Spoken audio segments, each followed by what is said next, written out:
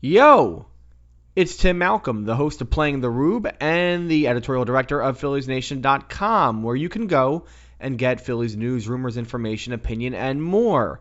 Go to PhilliesNation.com today. We are in the middle of the Phillies managerial search. Are they going to pick someone from inside the organization? Or maybe they'll pick someone from outside the organization. Who knows? We'll find out soon.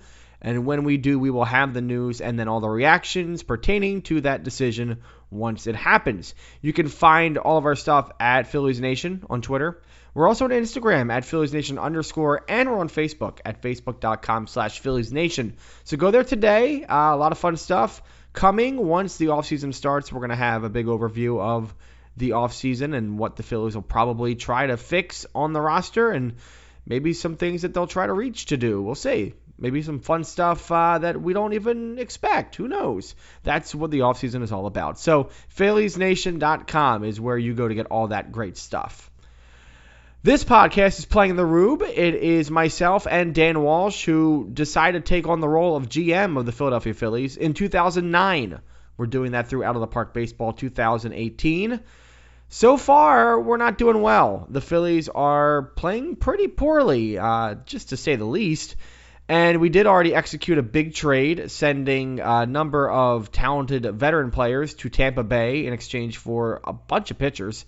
So our pitching staff now has Jeremy Hellickson, Scott Kazmir, David Price, also Cole Hamels is still here, and Brett Myers. So much different rotation than we had a few weeks back.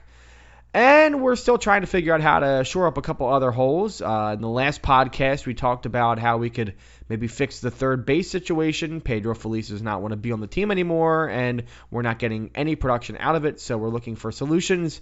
And the relief pitching situation is pretty bad with Brad Lidge not performing very well at all this year, so we're looking into that. We actually ended the last podcast saying we need to talk about Brad. So that's what's happening. Otherwise, just losing, a lot of losing. We're going into New York to play the Yankees for a 3-game set. So this week we're going to kind of stay in New York and talk a lot about what's going to happen and what we're trying to do. And so it's a lot of sort of, I guess we're setting the template. We're setting the strategy here for the next few weeks, I guess, with this episode. So enjoy it. You can find this podcast, of course, on Apple Podcasts and SoundCloud, Stitcher, Spreaker, TuneIn, and YouTube.com/PhilliesNation. Give it a 5-star review if you can, please. We'd love it. Give us a good review. It's on the Phillies Nation podcast right now. Maybe at some point we'll branch it out, but for now it is part of the Phillies Nation podcast. So give us a good review. And this is it. Playing the Rube, coming into a Yankee series, episode number 12. Enjoy. Brad Lidge stretches. The 0-2 pitch, swing and a miss, struck him out. The Philadelphia Phillies are 2008 World Champions of Baseball.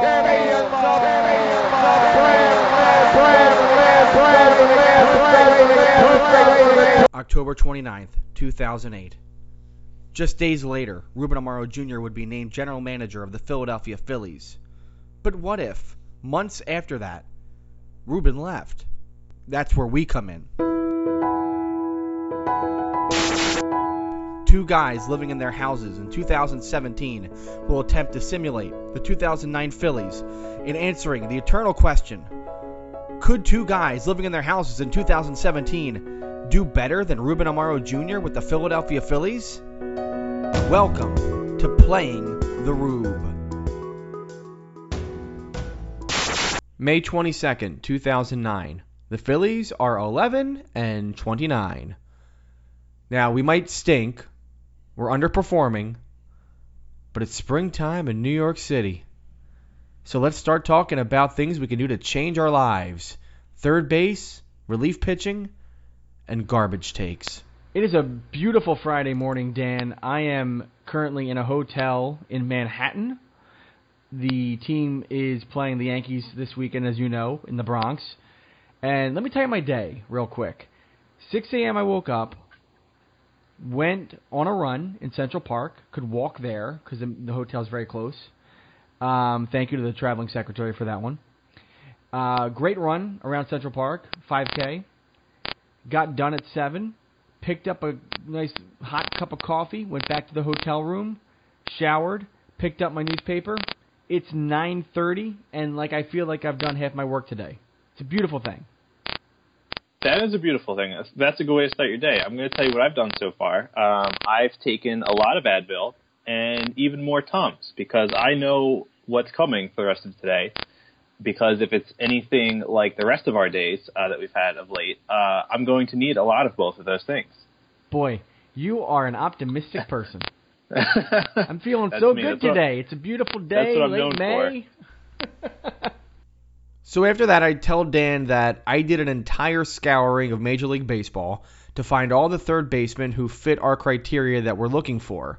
Someone young, someone who's got a good projectable future, and someone who is cheap. We like cheap. We're trying to be cheap. Johnny Peralta, who we talked about, Mike Aviles from Kansas City, Jose Bautista in Toronto, Alex Gordon in Kansas City, David Freese in Oakland, Pedro Alvarez in Pittsburgh. He's, I don't even think, in the major leagues yet. Still in the minors. Pablo Sandoval in San Francisco, Jose Lopez in Seattle, and Ryan Zimmerman in Washington. And then the short-term solutions, a little bit less talent on this list. Placido Polanco in Detroit, Fernando Tatis in Detroit, Ty Wigginton with the Mets, Nomar Garciaparra with Oakland, and Marco Scutaro with Toronto. I guess first off, Dan, of the two, long-term or short-term, what seems more, I guess, appropriate for us at this point? Yeah, there's an argument to be made both ways. So long-term obviously helps us keep our competitive window open. It would also mean a guy who's probably cheaper, lighter on the salary because all these guys are rookies, maybe haven't hit arbitration yet, maybe even still in the minors. And, of course, they'd be here for longer, and maybe we could get them for, if we're lucky, maybe we could pull one away for less just because their overall rating today is lower, and then we would bank on them improving and reaching their potential later. Short-term solutions, guys that wouldn't be here as long, I don't know. I mean, some of them have higher ratings now. Garciaparra is at a 70 now, although Ryan Zimmerman's at 75, and he would be a long-term solution. But maybe the fact that they've already reached their potential would work for us, especially because we already have such a solid core. So I don't know. It's tough to say because the case could be made either way, and maybe it depends on how much production we actually need out of third base, we think, going forward. Do we want to rely on Ryan Howard, Chase Utley, Jason Worth to provide the majority of our production, and then third base is just kind of a hole that we want to fill with a guy who's passable, because then we could go for a guy like David Freese or Pedro Alvarez. But if we think that we need third base, we really need to get a lot out of third base, then maybe we should be looking at Garciaparra or even Polanco, who is a 60 grade player right now. Even though, that's not the 75 that Zimmerman is, it's not the 80 that Bautista might turn into. It's a capable player who could help us right away. Yeah, I'm worried about the short term because we have nothing behind. We have nothing in the minor leagues right now for third base. I mean, I don't think there's anybody who's really we have our sights set on being an everyday player in the near future here as a third baseman. The only guy actually is Brian Dozier, funny enough, who we picked up in the Tampa trade. He's a shortstop but can also play third base. So maybe there is something there. He is hurt for the next 6 weeks or so. So that's a little bit that hurts a little bit now, but we wouldn't need him, I guess, for 2 years.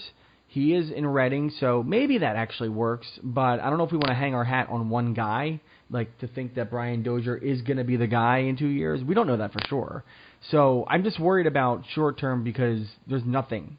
And if we're going to have to figure something out next year then, another short term rental or something, because we need to either we have to fix this long term right now or we're just going to play year by year, and I don't know if that's the best route to take. Yeah, that's a good point. And by the time that Dozier is ready, some of these other guys might be either aging out, maybe an unfortunate injury along the way, maybe we can't afford them anymore. I'm talking about our core players that we have now. So he might be part of even the next window of competition if it happens that way. So yeah, it would be nice to lock down a guy that we could have for longer than just another year or two. So of the long-term guys that are out there, because right now I want to just put short-term aside because maybe those values will even come down later in the season and we can fill that if we really feel like we have to. But of the long-term guys, who is most tempting to you besides Johnny Peralta?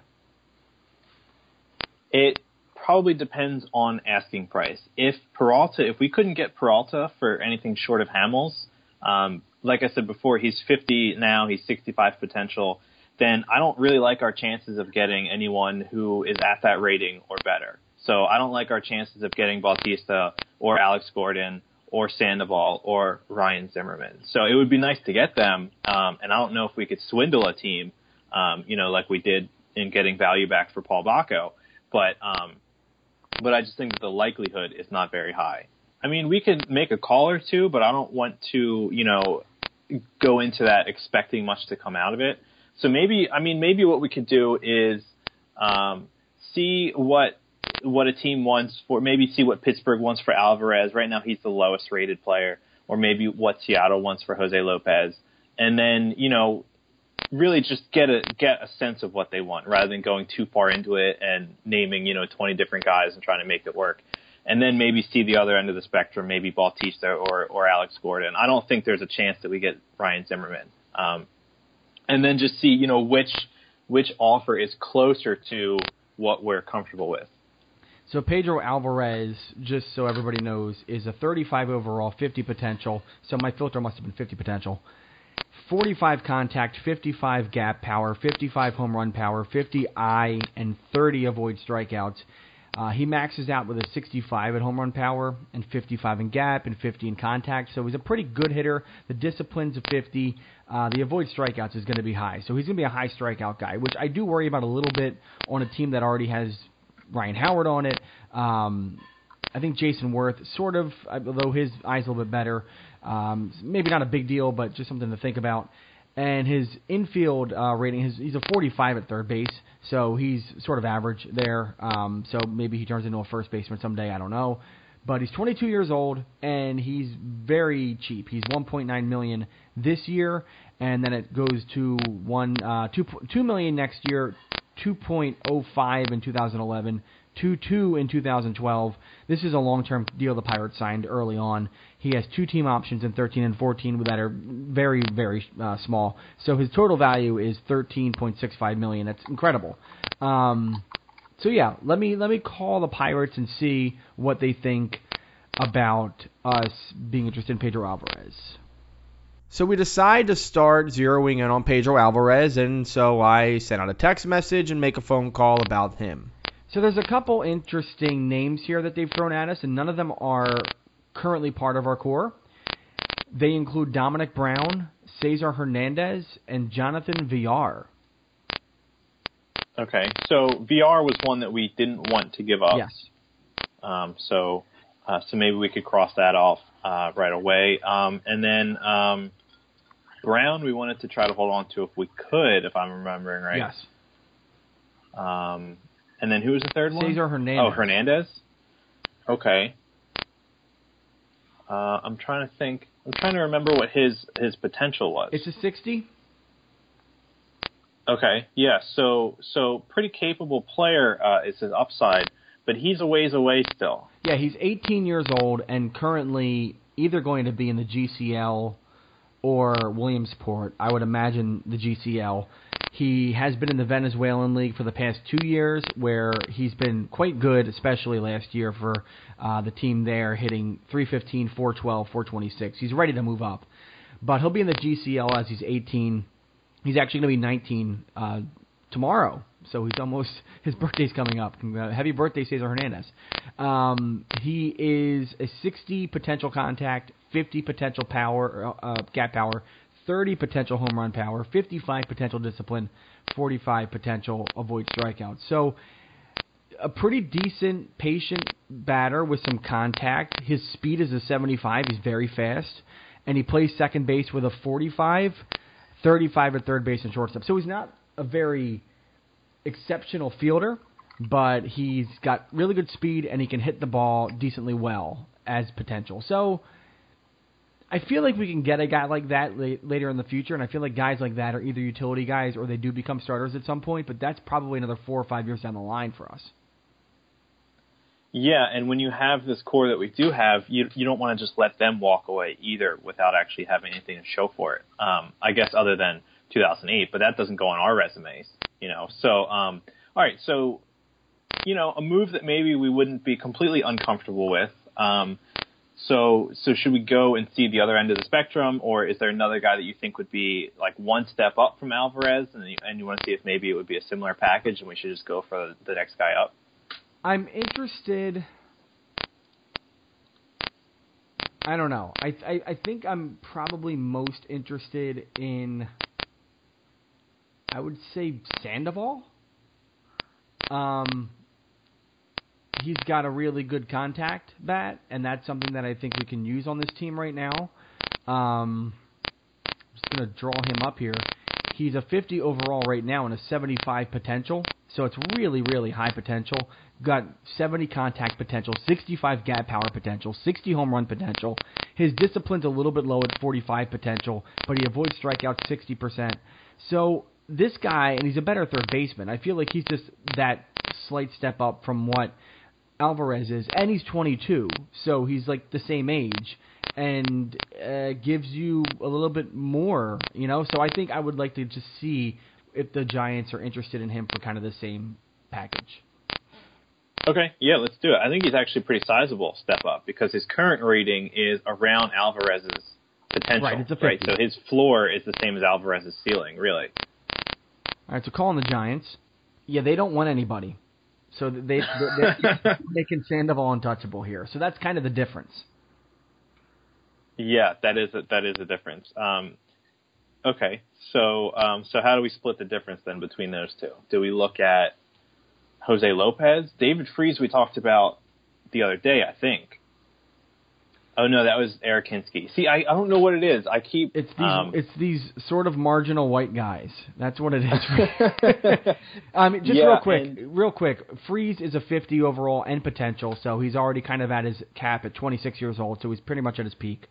55 contact, gap power, and home run power all seems to have peaked. His discipline can get a little bit better. He's a high strikeout player, 40 strikeouts and 8 walks this year, 324 OBP. I don't really like him that much, to be honest with you.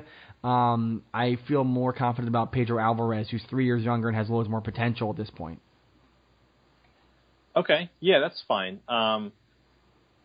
Yeah, it's funny because these guys are so representative, whichever one we actually go for will be representative of what our philosophy is, because they, in terms of talent and age and years and what they're good at, what they're not so good at, what their upside is, it'll really kind of reveal what we're willing to part with and what we are prioritizing in what we give back or get back. Yeah, and meanwhile, Jose Lopez is 25. He's a 50 overall and potential. Again, he seems to have peaked as well.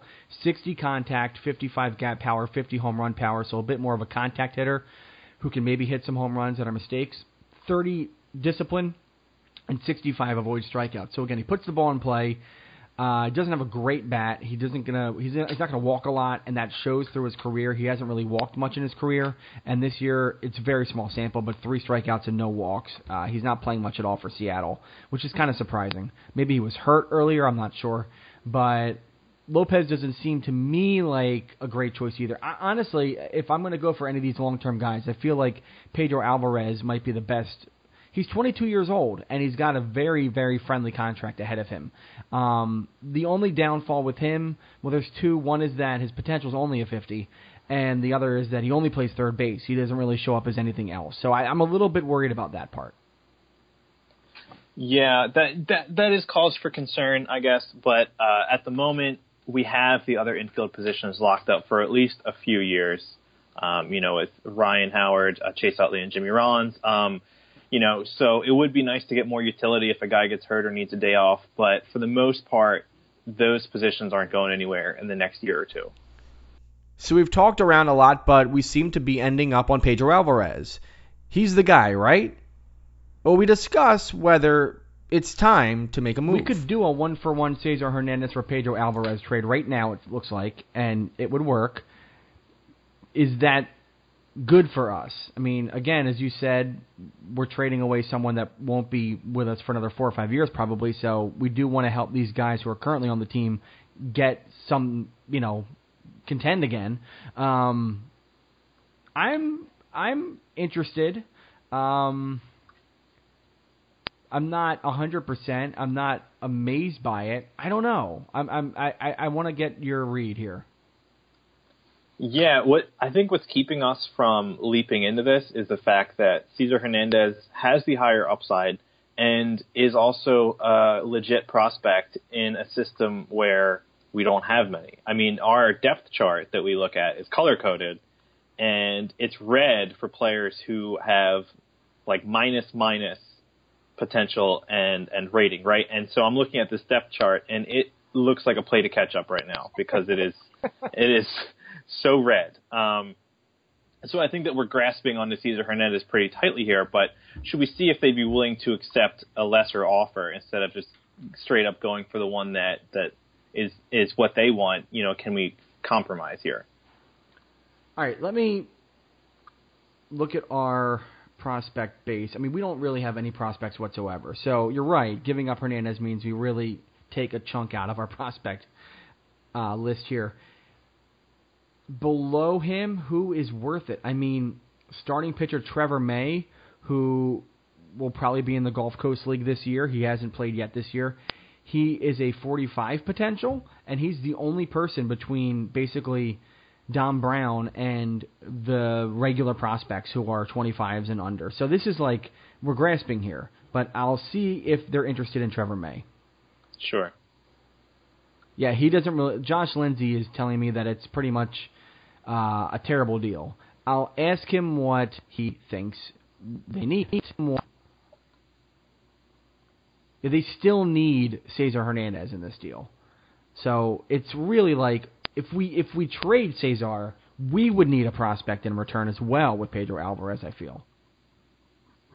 It's definitely worth seeing if we can get one. And we could also go the route of, can we supplement our bullpen again through this trade? But obviously that's secondary. So if we could get Alvarez and maybe, a middle tier prospect, that would, I think, help it go down a little easier. So I'm looking at what they have available right now. They don't have a lot either. They have a pretty bad farm system. They have a 35 potential who is Brad Lincoln, 23-year-old starting pitcher who's right now in AAA. We could use some starting pitching at the top of the minor league depth chart. 30 potential isn't great, but it kind of says middle of the road for the Pittsburgh organization. And 30 potential doesn't really move the needle, I don't think. I mean, if they're going to just give him up, then sure. But if I'd be more excited with something a little better than that. I mean, they're okay with it. They actually said it's fine to take Brad Lincoln, but I'm not in love with it, to be honest. I mean, I just don't know. At 35 potential, that's like a number 5 starter. I don't. If we're going to trade away a guy who could be a starting second baseman a couple years from now, we need to get at least, I'd say, like a number 4 starter, maybe. I mean, we are getting someone back who will be here for a number of years. So I just feel like we need a little something here. All right, I just asked about Neil Walker, who is currently a catcher in their organization. He's 23, and Pittsburgh does not like that. Not at all. They don't want to give up Neil Walker, and I understand that. He's a 45 potential. The only other guy who's available who's in between those two guys is Jeff Locke, who's a starting pitcher and is 35 potential, but he's injured with bone chips. He'll be out for 6 days. We can wait a week and see if this takes again and maybe throw Jeff Locke in there, but I don't know. I'm okay with Lincoln, but again, I'm not in love with it.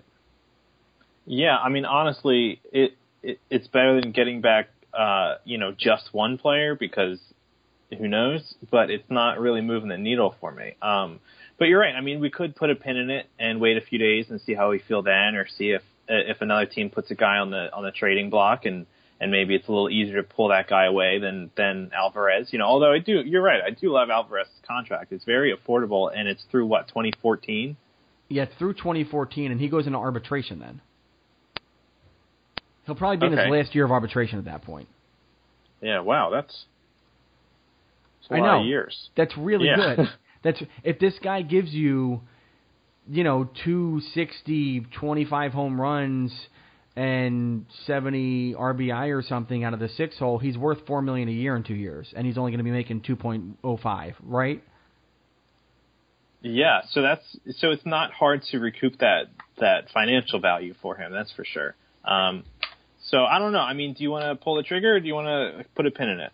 Let's wait until the bone chips from Jeff Locke heal. It's an elbow injury, which is a little bit worrisome, but I just want to see if he could be the piece that moves it. I'm a little bit more. I think Jeff Locke would be a little bit better for me to swallow than whatever else was on the deal there.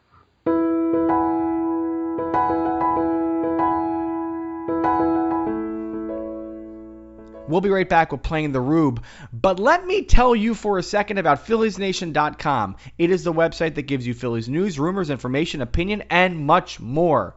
Hey, the offseason is almost here. We are halfway through the postseason. That means the offseason is coming, and that means it is the time of year when we talk about who the Phillies will try to trade for and pick up in free agency. It is the time of year where we shine because it gives us hope, and we get to put a lot of names out there into the ether and pick one that we think the Phillies are going to actually pick up in the offseason. Let me tell you what we did last year. We did an offseason overview of the positions that we felt the Phillies needed to upgrade. Starting pitcher, relief pitcher, and outfield. Guess what we did? Okay, starting pitcher, we put all the names out there, all the pitchers who were available, and we decided that the best possible choice for the Phillies was Jeremy Hellickson. That's right, our Corey Sharp said Jeremy Hellickson would be back on a free agent deal, be the best possible deal for the Phils. Guess who they picked up? Jeremy Hellickson. We were right, okay? Then relief pitcher. I put all the different relief pitcher names in a hat and said, okay, who's the best one? We went through all their numbers. We looked at all their values, what kind of contracts they might be wanting in the offseason. I selected Pat Neshek as the best bet for the Phillies in the offseason to patch up the bullpen. Guess who they grabbed? That's right, Pat Neshek. And guess what he did? That's right, he was the Phillies' lone all-star. It's really sad. Then we looked at the outfield, and I again went through all the different names, put all the numbers out there, went through all the possible contracts and all the scenarios, and guess who I chose as the guy that I think the Phillies should have picked up the most?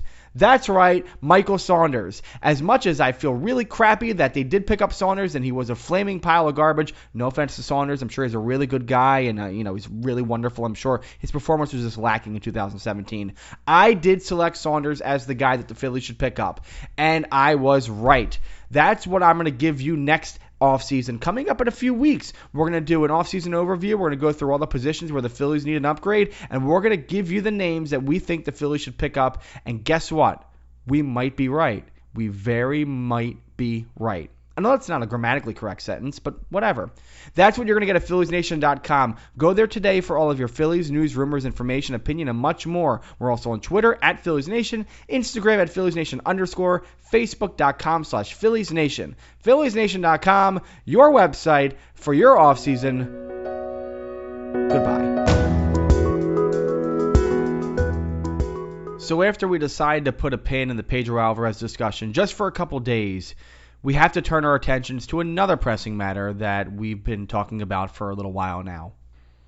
Brad Lidge is closer. Charlie Manuel will not move him as closer. He can't be closer. He can't be the guy on this team who's closing games anymore. We have options. One being we can waive him, and I don't think a team will pick him up because he's got a salary that's costing $12 million for the next 4 seasons each year. So I don't think a team would be wanting to pick him up.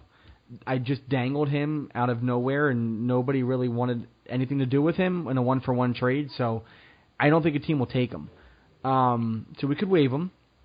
We could also do something that's a little more out of the box and acquire a top-level closer, and that might just push Lidge out of the closer role. I mean, that seems a little bit weird, but we do need help in the bullpen, and maybe getting a top-flight pitcher out of the bullpen might actually help us a lot. The other option I think we could probably do, and it might take a little longer, is dangle Lidge to a team that has the money to afford him and try to eat one of their salaries, which is about $12 million, because that's what we can handle. Of those 3 options, what do you think is better to go forward with? Yeah, at the moment, it'll be hard to convince me to just kind of let him walk away because with the money that we're paying him, unless we have somebody better to put in that spot, there's kind of no reason, there's no reason for him not to be there anyway. It would be nice if we could get Charlie to stop putting him in as a closer and use him as kind of a guy when we're already losing by 15 runs. We should, if we can, try to find some teams that we can do like a change of scenery salary dump type deal. I mean, we don't have a ton of payroll flexibility either, so I don't know what we'd really be getting back if it's just like a 12 million player for a 12 million player. I really don't know how bad that player would be or how much we'd be able to use them, but we can try. Okay, so I'm just looking at players who are around the $12 million salary who need a change of scenery. The first name that actually came to me, and this is a very interesting name because it would actually work with us, at least for our short-term needs, is third baseman Troy Glaus of St. Louis. He's making $12.137 million, but it only expires at the end of the year, so I think St. Louis would not want to take on Lidge's rest of salary for just a rental of Troy Glaus. But Glaus is hitting a putrid, 206 with a 331 OBP. It's actually pretty decent. 382 slug, but he's known to slug, and he's not slugging right now. So we can look into Troy Glaus. The other names that are playing pretty terribly include pitcher Hiroki Kuroda of the Dodgers. Forget that one. David Ortiz of the Boston Red Sox, who's hitting 213, 279, 426. There's no need for him on the team, though. I mean, we have Ryan Howard already. Hideki Matsui of the Yankees. Again, 1 year left on the contract, and the Yankees are already pretty much under. They don't have any more money to kind of bring in, so I don't think they're going to want to take Lidge. They're already negative, what I'm saying. So even if they do a 1-for-1 swap, they need to cut more money from that payroll. And that's about it. Eric Burns is making $12 million, and he's having a bad year too. But I think Arizona also doesn't have a lot of money to play with. And yeah, that's about it for hitters. Glaus is interesting. He's actually a pretty interesting name that, if we did want a short term instead of getting Pedro Alvarez, maybe that's the guy. But real quick, pitchers, Francisco Cordero, the closer, and I believe he's playing in Anaheim. No, I'm sorry, he's in Cincinnati. I'm thinking of Francisco. I'm thinking of the other guy. Cordero with Cincinnati has $12 million on his contract. It's 4 more years on the contract, by the way. He has a 7.71 ERA, basically the same as Brad Lidge. So I don't know if that's even worth it for us. I just looked at Brad Lidge. I was going to say that guy's available too. He's very available. If you're interested, he is very available. Jeremy Bonderman is making $12.5 million, and he's having a pretty terrible year too. It's a 12 ERA relief pitcher. 2 years left on his contract. And Vicente Padilla, old friend, is making $12 million, and his ERA is 6.65. A whole bunch of bad numbers there. 2 years left on his contract. Also, Oliver Perez is making $12 million as well. 3 years left on his contract, and a 4.5 ERA, a little bit under average. There's some names there. I don't know. Anybody there in the hitting or the pitching stand out to you? Yeah, I think obviously Troy Glaus is the most appealing because it's the shortest contract. The issue, like you said, is that Brad Lidge is actually owed $48 million, so it's 12 this year, but then also a bunch more years. And what also is troubling about this trade is that usually when you're doing a salary dump like this, you're moving, a lot of money. Usually there's like at least a good player going one direction or the other, and in this case, like there wouldn't be. But maybe we could see at least find a player who like frustrates us less, or maybe wouldn't be in the closer role, so that when we do have a close game, maybe we can get Madsen in there instead. Okay, let's just call St. Louis and see if there is any interest in Brad Lidge. I can't imagine that they would want 4 years of Brad Lidge for, a little more than half a season of Troy Glaus. But let's find out. Jose Echeverria, the GM of the Cardinals, says, "This might be the worst offer I've ever seen in my life." I don't know. It sounds pretty good to me. Just to see if they want Hamels. Well, all right. Okay, we're going to put another pin in another thing, and we're going to let it go for a while. That's fine. Well, now it's time to play some baseball. We're going to Yankee Stadium, playing the Yankees for a 3-game set. It's the new Yankee Stadium, too. And better thing, our new guys are all on the mound this weekend. That's right, we got Scott Kazmir on the mound today against Andy Pettitte. Kazmir is 3-1 with a 4.76 ERA. Saturday, it's David Price. Sunday, it's Jeremy Hellickson. Oh, that's nice. So with any luck, they'll, because we're not seeing this year's performances as being the apex of their talent. Really, we're more interested in what they do the next 2 or 3 years. But still, it'll be nice. I'm sure they will all at least be improved over what we had before, what we started the season with. And it would be nice if they could just go farther into games and maybe Brad Lidge won't have to pitch. We lost 12-2. So you could cut what I just said, right? May 23rd, 2009. The Phillies are 11-30. Okay. 1 game down. David Price is on the hill, though, tonight. A.J. Burnett against him. We could beat Burnett. We're still confident. I must have drifted off there. I heard you say David Price makes his debut for the Phillies, and I just went on I had a nice little fantasy moment for myself. Well, that is the one that you get this season, okay? There are no other moments happening right now for you, man. That's right. No, it just has a good sound to it, and I'm still enthusiastic about that trade, even if Kazmir had a rough start, even if those these 3 starters that we got don't necessarily turn it around for us this season. I'm still feeling pretty good about the trade that we made. All right, well, let's play this game and see what happens. It's an 11-8 loss. Okay, well, we're getting closer. We're getting there. That's why. That's my Price gave guess. up 8 runs in 4 innings. Oy. Yeah, it's something. 6 do walks. We have to? 6 walks. We might have to do that. The symbolic firing of someone at some point. I mean, we're kind of there at this point, honestly. We're probably there. Yeah. Kyle Kendrick actually pitched well. He gave up 4 hits in 2 innings, but he didn't give any runs. But he also got hurt. So see what happens when you pitch well for us. That's right. The one good thing is that Ryan Howard had a big game. He had 2 home runs and had 6 RBI in the game. Didn't help. 10 would have been nice, but didn't help. Yeah. So in the wake of another loss, we do have to make some quick roster moves, some paper moves. There was an injury in Reading, and our infield is right now very low on resources. So we decide to kind of troll around in the free agent bin, and we find Benji Gill, 36-year-old veteran who hasn't played in the league in a year, but he's been kind of in the international realm, and hey, why not? Pick him up, see what he can do. Meanwhile, we also have an injury to take care of. Kyle Kendrick gets hurt in his game against the Yankees, so we put him out on the DL. He's going to be out for 5 days with a back injury, but let's just put him on the DL, give him an extended time off, and we'll bring up Jack Tashner. This is terrible. We're back to feeling really terrible about life. How about that? What did I tell you about the Tums and the Advil? That's right. And I was made to look like a fool because, you're so pessimistic. Oh, yeah, who was right? May 24th, 2009. The Phillies are 11-31. Okay, final game of the Yankee series. CC Sabathia on the hill for the Yankees. Tough draw. Jeremy Hellickson pitched well last time out. Let's do this. I would like to not answer that until I find out whether or not we can. Because I feel like we've already been made to look foolish with how poorly the season's going. I need to salvage what little ego I have left. We got swept. Okay, so that's not great. 8-5. 8-5. So these games, it's not like we're even getting. It's not like we're losing 3-2 here. We are just getting rocked. Jeremy Hellickson gave up 7 runs in 3 2/3.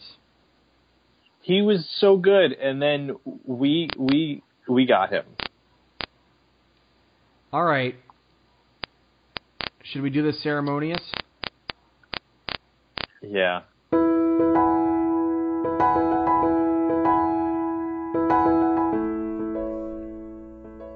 We'll be back in a moment with more Playing the Rube. But let me tell you real quick about an awesome event that we're putting on at Phillies Nation. We're starting a book club. Now, you might be thinking, what do I care about a book club? Why do I care about a book club? Well, look, listen. This is not the typical sort of impression that you get when you think book club. This is going to be an awesome discussion that we're going to have about a book called Macho Row, the 1993 Phillies, and Baseball's Unwritten Code. The book is by William C. Cashadis. We're going to be talking about the book Monday, October 30th, 6:30 p.m. at Holy Family University at the ETC Auditorium at the school there. And our panel, who's going to talk about it, includes Michael Sadowski, one of the writers at Phillies Nation, who was in college in 1993 and can offer some really cool fan perspective.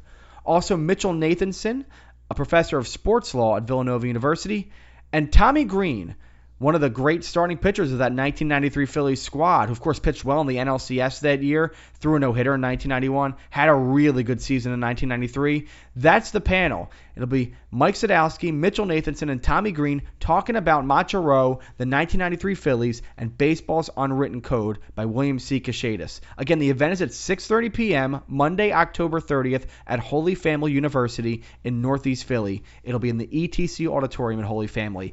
Come, it's free. You'll have a great time listening to great stories. You'll get to talk about the book yourself. You should read it in advance if you can do that. Come armed to go and talk about the 93 Phillies and what you thought about that book. It's going to be a really fun night with great discussion, great time had by all. We're going to put it up on audio after the fact. We're going to start a podcast where we do book club stuff. You should go to this event. It's going to be a really cool once-in-a-lifetime opportunity to talk about a great team in Phillies history with one of the people who was part of that team. Again, Monday, October 30th, 6:30 p.m., Holy Family University at the ETC Auditorium there. We're talking about Macho Row, the 1993 Phillies, and Baseball's Unwritten Code by William C. Cashadis. Mike Sadowski, Mitchell Nathanson, Tommy Green are the panelists. Our own Brian Michael will moderate. It's going to be a fun night. Come out, come out, come out. We'll see you there.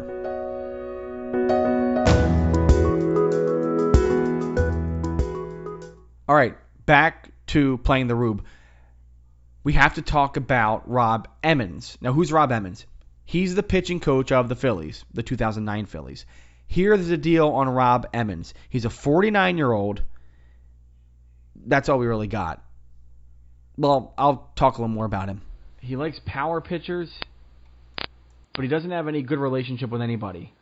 In fact, he has no relationship or influence with anybody at all.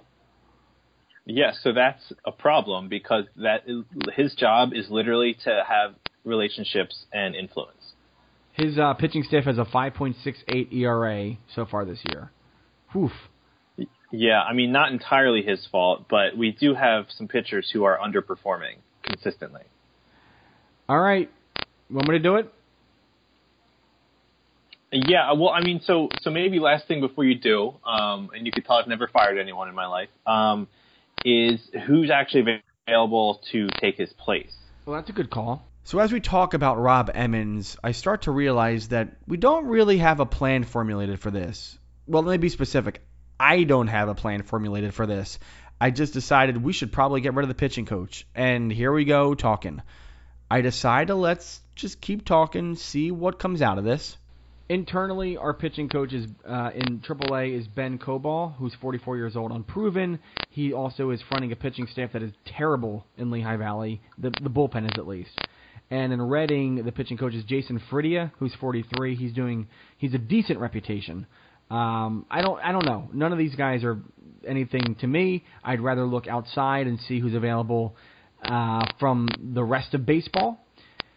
So just taking a look, I think most of our pitchers are actually pretty neutral, so we do want a neutral guy, I would suppose, to work with this guy, whoever it's going to be. So again, pitching coaches, and we're going to look at reputation that anybody who's available is decent. Nobody is good. And the decent guys all have experience of over 10 years or so. The neutrals include 50-year-old Marco Farinas, 56-year-old Kirk McConnell, and 59-year-old Tony Olivella. Also, Nick Piles, who's 56, and Rob Rosal, who's 43. That doesn't mean a lot to me. None of these guys do. But no, I'm glad you said it, not me. Yeah. Let's just take a look real quick and see of these guys who might have a good relationship with any of these guys. Yeah, I don't think any of these guys actually have relationships with anybody. So it seems like every time we identify a problem, there's no realistic way to solve it. That's the sense that I'm getting. It's true. It's a good point. There's a 57-year-old named Billy Porter who is more of a conventional coach. He has decent rep. The only player that he'd have great influence on is Scott Kazmir. Nobody else. No bad influences. Rob Rosal, who I'd mentioned before, he's controlling. Maybe that's good. Maybe that's not. I don't know. But he wouldn't have any influence on anybody. There's Andre Colbert, who's 43 years old. He works with ground ballers mostly. He wouldn't have a relationship with anybody. There's just a lot of nothing here, and I don't know, compared to our pitching coach currently, what works and what doesn't. So I'm kind of out to lunch right now with these guys. Yeah, I had no plan. We don't know what we're going to do. This is ridiculous. And this is obviously a problem. I need to start thinking of more plans. Well, it allows us a chance to vent, at least. And I don't know a way to resolve that, really. I mean, the guy we got now has a good reputation, and I was all excited to have a ceremonial firing and feel better about myself and turn him into kind of my my stress ball. But I don't know. It sounds like everything would be a downgrade from him, and it's not like it's entirely his fault that our pitching is, I don't know, embarrassing. But there has to be something that we can do. Yeah. There has to, but I don't know. I mean, the whole team is playing pretty... The offense is doing all right. I would think about, is Charlie Manuel worth holding on to here? But I don't know. The Yankees are a good team. We played in New York. I mean, they hit the snot out of the ball. I don't want to keep waiting and waiting and waiting, but at the same time, I don't think I want to be quick to make a big move, Yeah, I mean, we can add this to our long list of things to continue thinking about and then decide, do we need to talk about what to do with Charlie? Do we need to talk about a pitching coach? How this would look to fans of the team, though, is that this is a team that won the World Series last year. The only major change is you and me. This is true. So this would not look great. The people of Philadelphia would have some not so polite things to say to radio call-in shows, I think, about you and me. Yeah. It feels like we're just stuck right now because there's no great answer to anything. We could blow it all up, but blowing up means firing Charlie Manuel, and people love Charlie Manuel. We would become huge heels in this town, which we can do. But do we want to go there? I don't know. I don't want to say let's wait a couple days, but maybe we should wait a couple days. Yeah, I mean, we might as well at this point. It's not like I don't know. I mean, I honestly, our odds of the wild card might, like, even the wild card might be 0 now, or close to it. So, finding somebody other than ourselves to blame in kind of a cutthroat, business-oriented kind of way, sounds good. Like, it might feel good for a second, but I don't know if it would actually fix anything. But wait, we have some good news. Some really good news. Some news that, in fact, helps justify our job as general manager of the 2009 Phillies. Yup, Paul Bacco, who we traded to the Cincinnati Reds for Johnny Gomes, has been released by the Reds. Really? How about that? All right, so we pick him back up. We trade him again for some other version of Johnny Gomes, and then we just keep doing that over and over again until we win. Playing the Rube is a Phillies Nation podcast. Go to the Phillies Nation podcast on Apple Podcasts, SoundCloud, Stitcher, Spreaker, TuneIn, and YouTube.com/Phillies Nation to hear more. Thank you to Brian Michael, the executive producer of the podcast and the publisher and owner of PhilliesNation.com, for letting us do this. Also, thanks to my friend Dan Walsh for being able to put up with this and put up with me and have fun with me doing this. And thanks to bensound.com for the music for the podcast. We will be back in 2 more weeks to talk more 2009 Phillies on Playing the Rube. See you then.